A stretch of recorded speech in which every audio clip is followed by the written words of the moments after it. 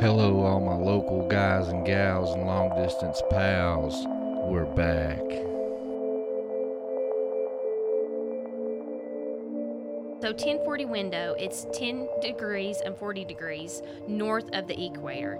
It's a rectangular area. In that 1040 window is the 90% of the world's poorest of the poor. This is where missionaries should be going.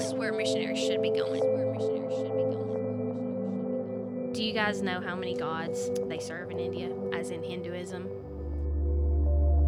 330 million. 330 million gods. Now, can you give me those in alphabetical order? And that's the problem when we went to India. Oh, sure, we'll accept Jesus along with all the other gods.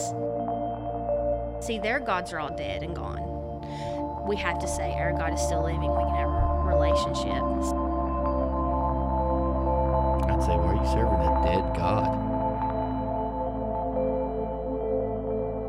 Mom was actually a missionary, and she went to Haiti when I was 10. The night she came back, something happened, and I never told anyone for 10 years because I was 10 at the time, and we started talking about it when I was 20, and I said, oh my gosh, I know exactly the night you're talking about. So she went to Haiti, and there's witch doctors who practice voodoo.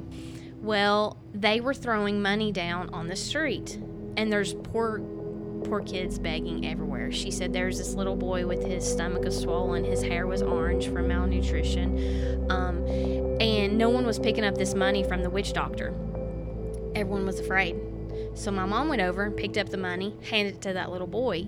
The witch doctor came over and beat the little boy with a stick, and he said all this gibberish to her, and she was like, oh yeah, whatever. She went back to their little mission house that night and got so sick. Then she ended up coming home like the next day. When she came home that night, she felt this presence. She was in bed and she felt this presence outside the house. And she was like, oh my gosh, what is this? I feel like there's somebody outside. Well, then she said she felt like somebody was in the house. But she was so frozen, she said she couldn't scream, she couldn't hit my dad who was in bed beside her. She didn't know what to do. And she just laid there, and this image came, this dark image. The room's dark, but you know how a dark room, but you can still see something else that's even darker, a silhouette. This broad, big-shouldered, huge person is what it looked like to her, walked into the room and just stood there.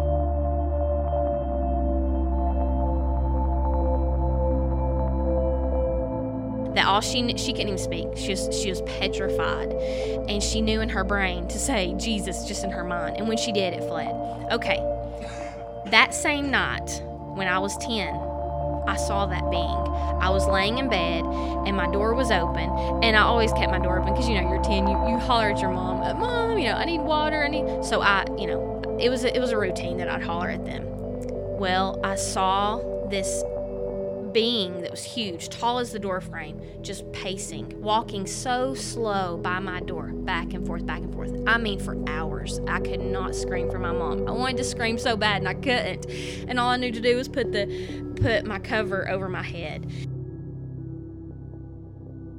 My grandfather went to Haiti on a mission trip as well.